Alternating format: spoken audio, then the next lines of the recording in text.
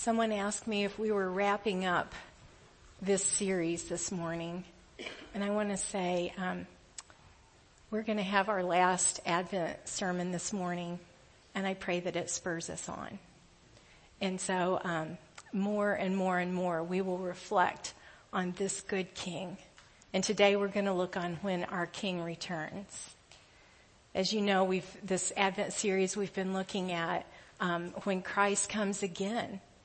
And when he comes and gets rid of all that's evil, and he gets rid and passes judgment on Satan and his workers, when Jesus, is fully exalted, and when we see his glory, and when we experience him ushering in his peace.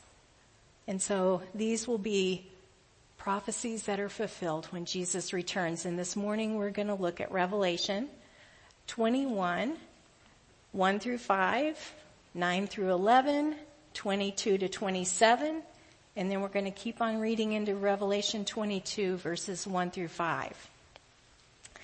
And so you've been reading along in scriptures, and many of you have said how much you've appreciated being able to read these scriptures in advance. And so, again, be encouraged to stay in the Word because it is rich. And every time we're in his Word, he keeps revealing himself more and more to us. And so here we hear about Jesus' return in a new heaven and a new earth. So Revelation 21. Then I saw a new heaven and a new earth, for the first heaven and the first earth had passed away, and there was no longer any sea. I saw the holy city, the new Jerusalem, coming down out of heaven from God, prepared as a bride, beautifully dressed for her husband. And I heard a loud voice from the throne saying, "Look, God's dwelling place is now among the people, and he will dwell with them. They will be his people, and God himself will be with them and be their God. He will wipe every tear from their eyes. There will be no more death or mourning or crying or pain, for the old order of things has passed away." He who was seated on the throne said, "I am making everything new." Then he said, "Write this down, for these words are trustworthy and true." Verse 9. One of the 7 angels who had the 7 bowls full of the 7 last plagues came and said to me, "Come, I will show you the bride, the wife of the Lamb." And he carried me away in the Spirit to a mountain great and high, and showed me the holy city Jerusalem, coming down out of heaven from God. It shone with the glory of God, and its brilliance was like that of a very precious jewel, like a jasper, clear as crystal. Verse 22. I did not see a temple in the city, because the Lord God Almighty and the Lamb are its temple. The city does not need the sun or the moon to shine on it, for the glory of God gives it light, and the Lamb is its lamp. The nations will walk by its light, and the kings on the earth will bring their splendor into it. On no day will its gates ever be shut, for there will be no night there. The glory and honor of the nations will be brought into it. Nothing impure will ever enter it, nor will anyone who does what is shameful or deceitful, but only those whose names are written in the Lamb's book of life. Then the angel showed me the river of the water of life, as clear as crystal, flowing from the throne of God and of the Lamb, down the middle of the great street of the city. On each side of the river stood the tree of life, bearing 12 crops of fruit, yielding its fruit every month. And the leaves of the tree are for the healing of the nations. No longer will there be any curse. The throne of God and the Lamb will be in the city, and his servants will serve him. They will see his face, and his name will be on their foreheads. There will be no more night. They will not need the light of a lamp or the light of the sun, for the Lord God will give them light, and they will reign forever and ever. This is the word of the Lord. This is the ushering in of God's shalom. Revelation, a prophecy of fulfillment of shalom. What does shalom mean? It means peace, and it's translated peace, and with that in our English language it falls a little short. Peace, peace of mind, it's much, much more rich than that. Shalom is complete well-being. It's physical well-being, psychological well-being, social well-being, spiritual well-being. It flows from all of one's relationships being put right with God, within ourselves, and with others. When I thought about shalom and ushering in shalom, I remembered a little excerpt from a book that Neil Plantinga wrote. The book is called Not the Way It's Supposed to Be. And he described shalom. What does it look like when all is set right and the way it should be? And he imagined that these, what did he call them again? Intercontinental ballistic missile silos. That they would be converted to scuba diving training tanks when all is set right. When all is set right, people cheer on their coworkers and are grateful and thankful and excited for their promotions. He imagined that when shalom enters a city, that the inner city drivers are all incredibly patient and peaceful and gracious. No, after you. You go ahead. Just go right on. Move on in. He imagined that the news reporters, and in that day when he wrote this, he was talking about printed news, would be so full of good news and so well written that everyone would read the news and they would sit on their porches for hours and just talk about all the good that was happening in the world. And they would be so encouraged that they want to call everyone and share the news that they had read that day. Oh, the way things could have and should have been. And it sounds so good, except that the fall. When sin entered the world, it disrupted shalom. It disrupted peace. It disrupted all of our relationships. And so when humanity sinned against God, this is what the Lord said in Genesis 3. He said to the serpent, "Because you have done this, cursed are you above all livestock and all wild animals. You will crawl on your belly and you will eat dust all the days of your life. And I will put enmity, difficulty, between you and the woman, and between your offspring and hers. He will crush your head and you will strike his heel." And to the woman he said, "I'll make your pains in childbearing very severe. With painful labor you will give birth to children. Your desire will be for your husband, and he will rule over you." Do you hear the enemy? Do you hear the disconnect in relationship, the consequences of sin? To Adam he says, "Because you've listened to your wife and eaten the fruit from the tree about which I commanded you, you must not eat from it. Cursed is the ground because of you. Through painful toil you will eat food from it all the days of your life. It will produce thorns and thistles for you, and you will eat the plants of the field. By the sweat of your brow you will eat your food until you return to the ground, since from it you were taken. For dust you are, and dust you will return." When sin entered, it disrupted the peaceful wonder of the garden, and humanity has suffered the consequences ever since. And praise be to God that that's not the end of the story. Friends, we are forever loved. This God who created us made a plan and intended to bring back a way. He would send a Messiah and a new creation, and all the prophets started to receive messages about this Messiah who was coming, that would redeem the world, that would reverse the curse. God would restore shalom.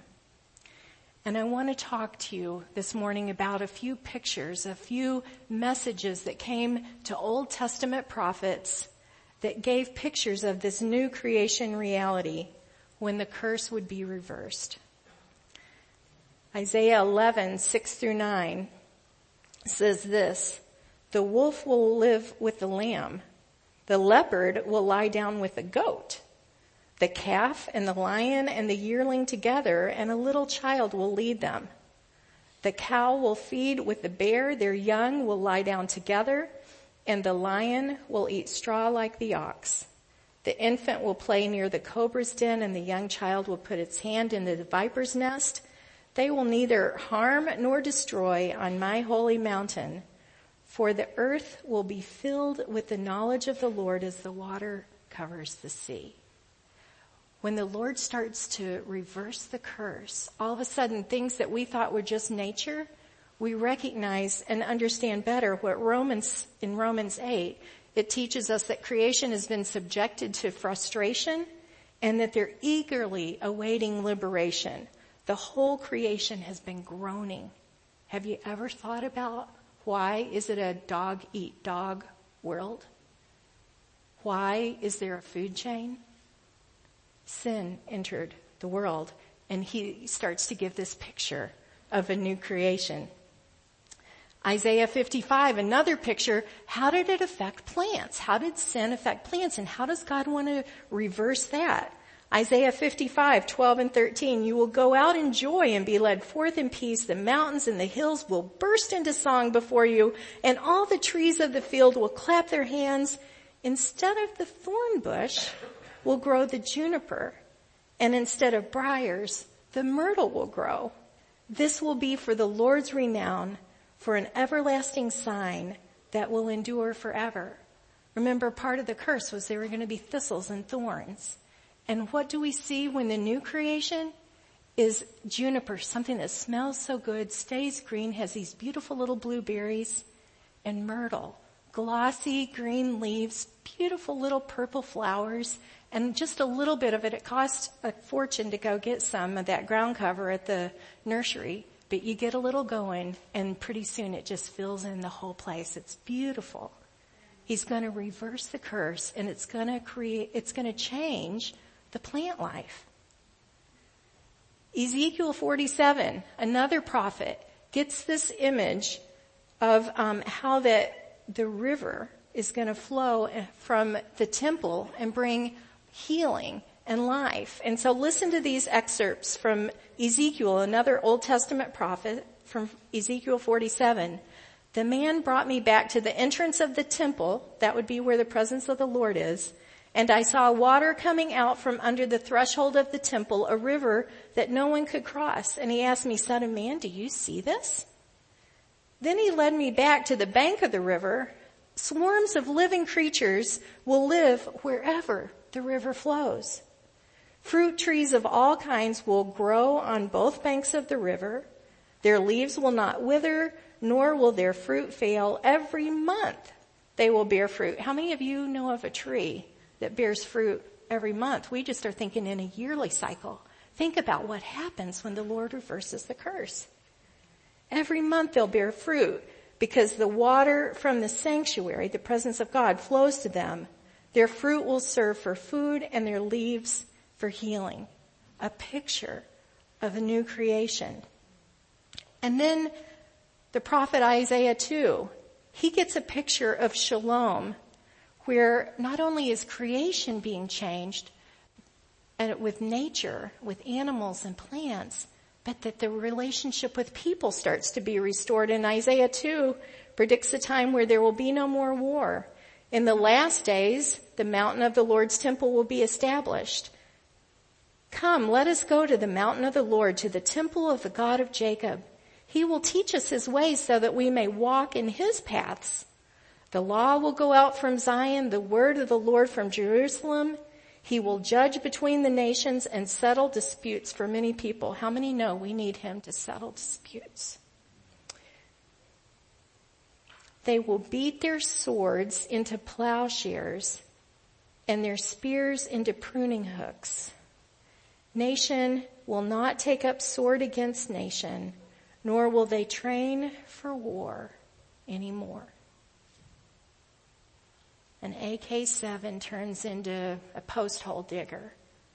A handgun turns into a graffiti shooter. I don't know, but like these tools of weaponry against other people are no longer needed. There was an artist, and he painted this picture after the Civil War. His name was Winslow Homer. And the title of it is The Veteran in a New Field. He painted this in 1865. You see, he had gone out and followed the war and had created pictures throughout the Civil War for Harper's Magazine. It was a weekly magazine at that time. And after the war, he wanted to paint a painting rather than preach this passage from Isaiah 2. He wanted to represent it visually. And so he makes his statement by painting this picture of someone who's cast off their army gear, and it's off kind of to the bottom right over there. The screen doesn't do it justice, but he's cast off that army coat, and he's out there with a tool harvesting wheat.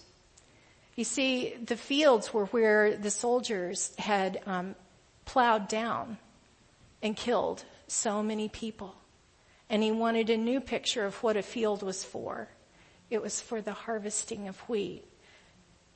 Well, some of us might look at that and think, oh, well, that's still under the curse because he's still working hard. He's probably breaking a sweat. We think about going out in the field and breaking a sweat.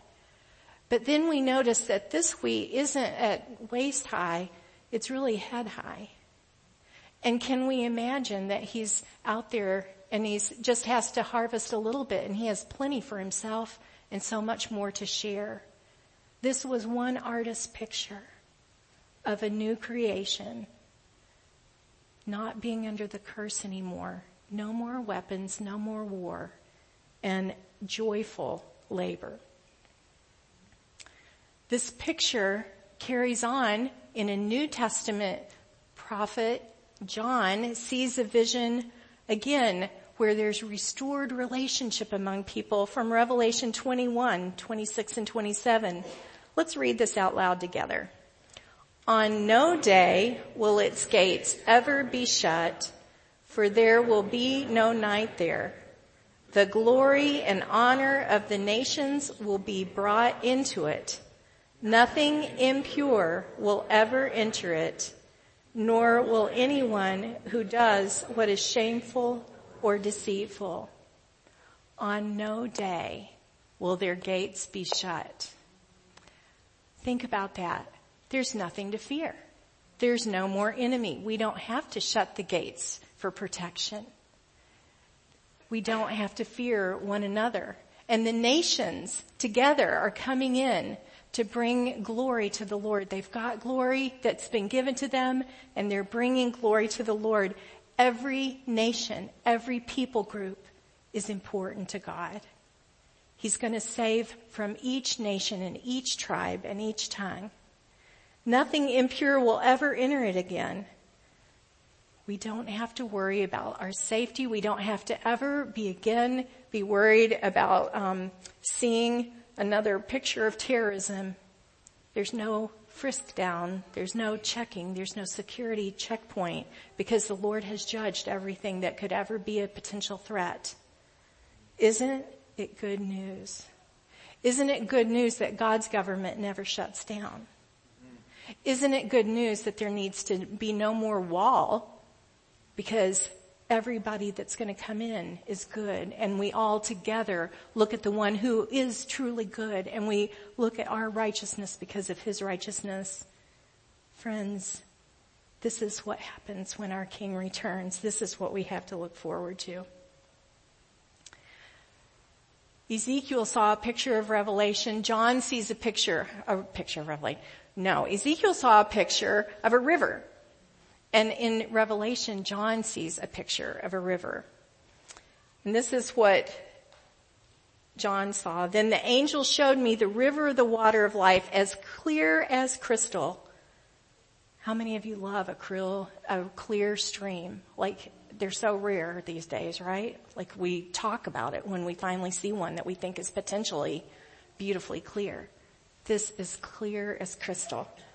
Flowing from the throne of God and the Lamb down the middle of the great street, on each side of the river stood the tree of life, bearing 12 crops of fruit, yielding its fruit every month, and the leaves of the tree are for the healing of the nations. It's confirmed by 2 witnesses, an Old Testament and a New Testament. This is going to be the way it is. It's going to be beautiful. It's going to be wonderful because it's going to be the stream, the river of life, flowing from Jesus himself out through this area, and everything around it flourishes. Everything flourishes. Everything is beautiful. Everything has full life, complete well-being, complete wholeness, healing. The trees of the leaves, healing, completely healing our relationship with God, our relationship within ourselves, our relationship with others. Oh, how I long for this. Oh, how we long for this. Reigning with him.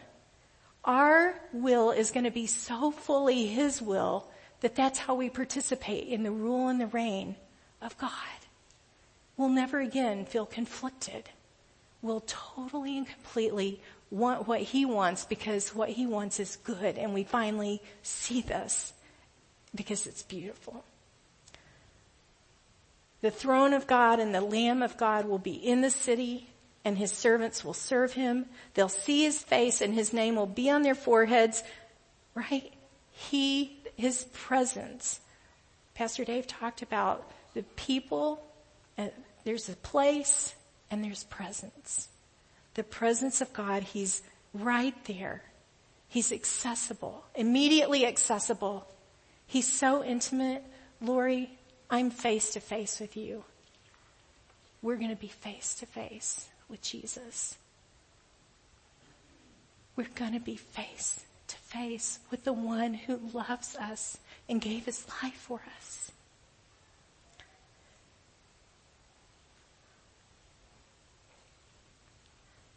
There will no longer be any curse. In Genesis, the curse was announced. In Revelation, when the new city comes, it's reversed. Death entered history through sin. In Revelation, there is no more death. Man was driven from the tree of life and pushed out of the garden because of the consequences of sin, and rightfully so. Amazingly, mercifully, we find ourselves back by the tree of life forever and ever and ever in Revelation. And sorrow and pain that began when sin entered the world in Genesis, we see in the picture of the new creation when Jesus returns. No more crying, no more mourning, no more pain. And I've sat and I've thought and I've wondered for hours, and I want to invite you to sit and reflect on this and wonder for hours. The song, I Can Only Imagine What This Day Will Be Like. This morning I listened to it, I pulled it up, I listened to it by every artist that I could find on YouTube. I listened to I listened to a man's voice, I listened to a woman's voice, I listened to different cultures singing it, I listened to groups singing it, and I try to imagine, what is it like, friends? When our Jesus, our King, returns, what is it like that he himself is going to wipe away personally every tear? It doesn't just say the tears dry up, which would be wonderful in and of itself, but that he comes and wipes away the tears. He comes that close.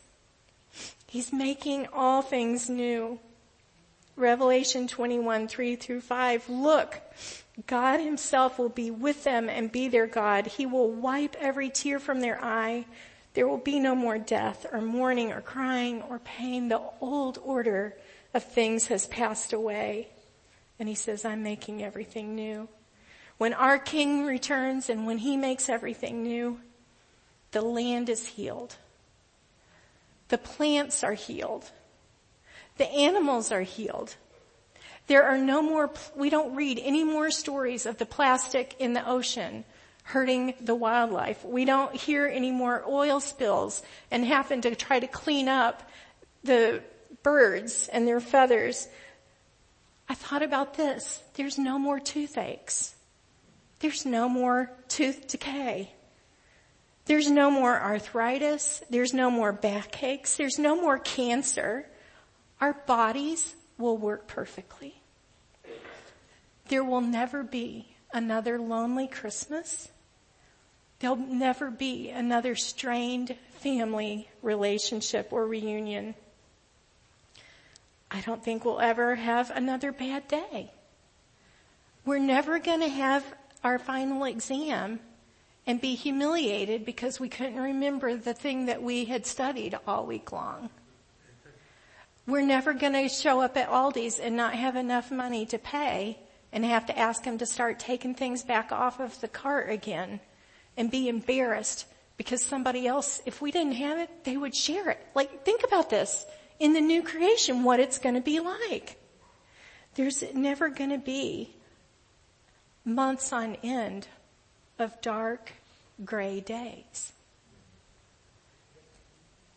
There's never going to be another dark night of the soul.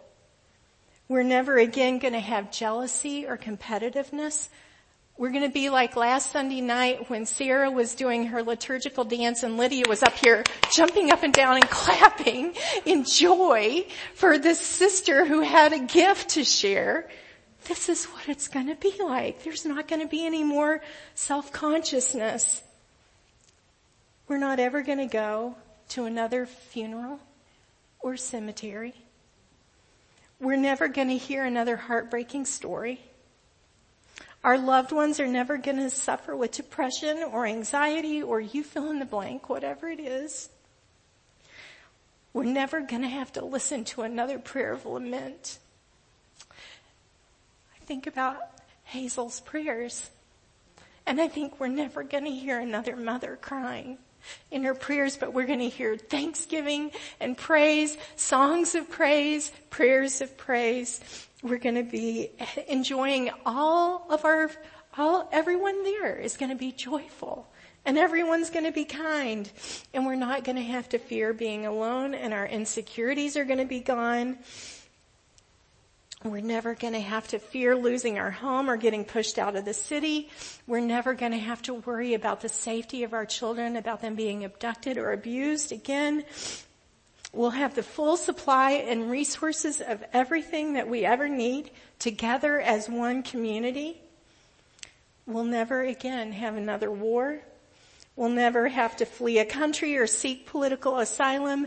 There will be no refugee camps. Friends, I've been thinking about this, and I invite you to think about what it means when our King returns and when he ushers in the new kingdom. It is amazing. We're never going to hear another tsunami and loss of life again. We're never going to wake up to more bad news. We're going to wake up to good news. We're never going to see another #MeToo. Jesus himself will come near and he'll tenderly wipe our tears away, as I've mentioned before, and that really impresses me because I've cried plenty of tears, and I cry them now as a pastor, and you cry them because you care about your neighbors. And think about this. We've got something good to tell them, that there is a different way to live, and he's our King, and he's going to usher this in. Our bodies are going to flourish. Everything we eat is not going to be destructive. We're not going to have to worry about trying to find out organic stuff anymore, right? Like, think about this. There's no more pesticides. There's no need for that. There's nothing that's going to cause any difficulty. Think about this. And that's just before I start thinking about the Lamb on the throne. And I think about the one who sits with the impressions in his hands yet from laying down his life for us. And all of our wonderings become knowings. And everything that we've desired is fulfilled completely, and we recognize him, the King of Kings, the Lord of Lords, the intimate, loving God, the Father who's always loved us, the Holy Spirit who's wooed us. Jesus is the King, and he's the one that guarantees our preferred future for all who believe in him. Incarnation to the new creation. Today we celebrate Christmas, the day of our King humbling himself and stepping into our misery to start this removing of the curse and bringing his kingdom near. And as surely as the prophets prophesied that this baby would be born, and he was, and remember the whole calendar before Christ and after, like it's changed the world's history. He's coming again. He's going to usher in his kingdom in its fullness. He's going to bring shalom and set all things right. It's been declared and it's true. Isaiah 9, for to us a child is born, to us a son is given, and the government will be on his shoulders, and he will be called Wonderful Counselor, Mighty God, Everlasting Father, Prince of Peace. Of the greatness of his government and peace, there will be no end. He will reign on David's throne and over his kingdom, establishing and upholding it with justice and righteousness from that time on and forever. The zeal of the Lord Almighty will accomplish this. There will be no end to his peace, his shalom. And this, my friends, is our hope and our joy. And this is our message that we embody and we proclaim. Let the earth receive her King. Let's pray. Lord, let us reflect deeply. And would you more and more and more give us the mind of Christ to understand what it means that your name, that we belong to you, is written on our foreheads, and that this is our inheritance. Lord, let us live into this hope of our inheritance and the joy of who we are in you. And Lord, let that joy and this story of the hope of your kingdom be what's in our minds and on our mouths and propelling our actions every day until you return. We pray this in Jesus' holy name. And all God's people said, Amen. Amen.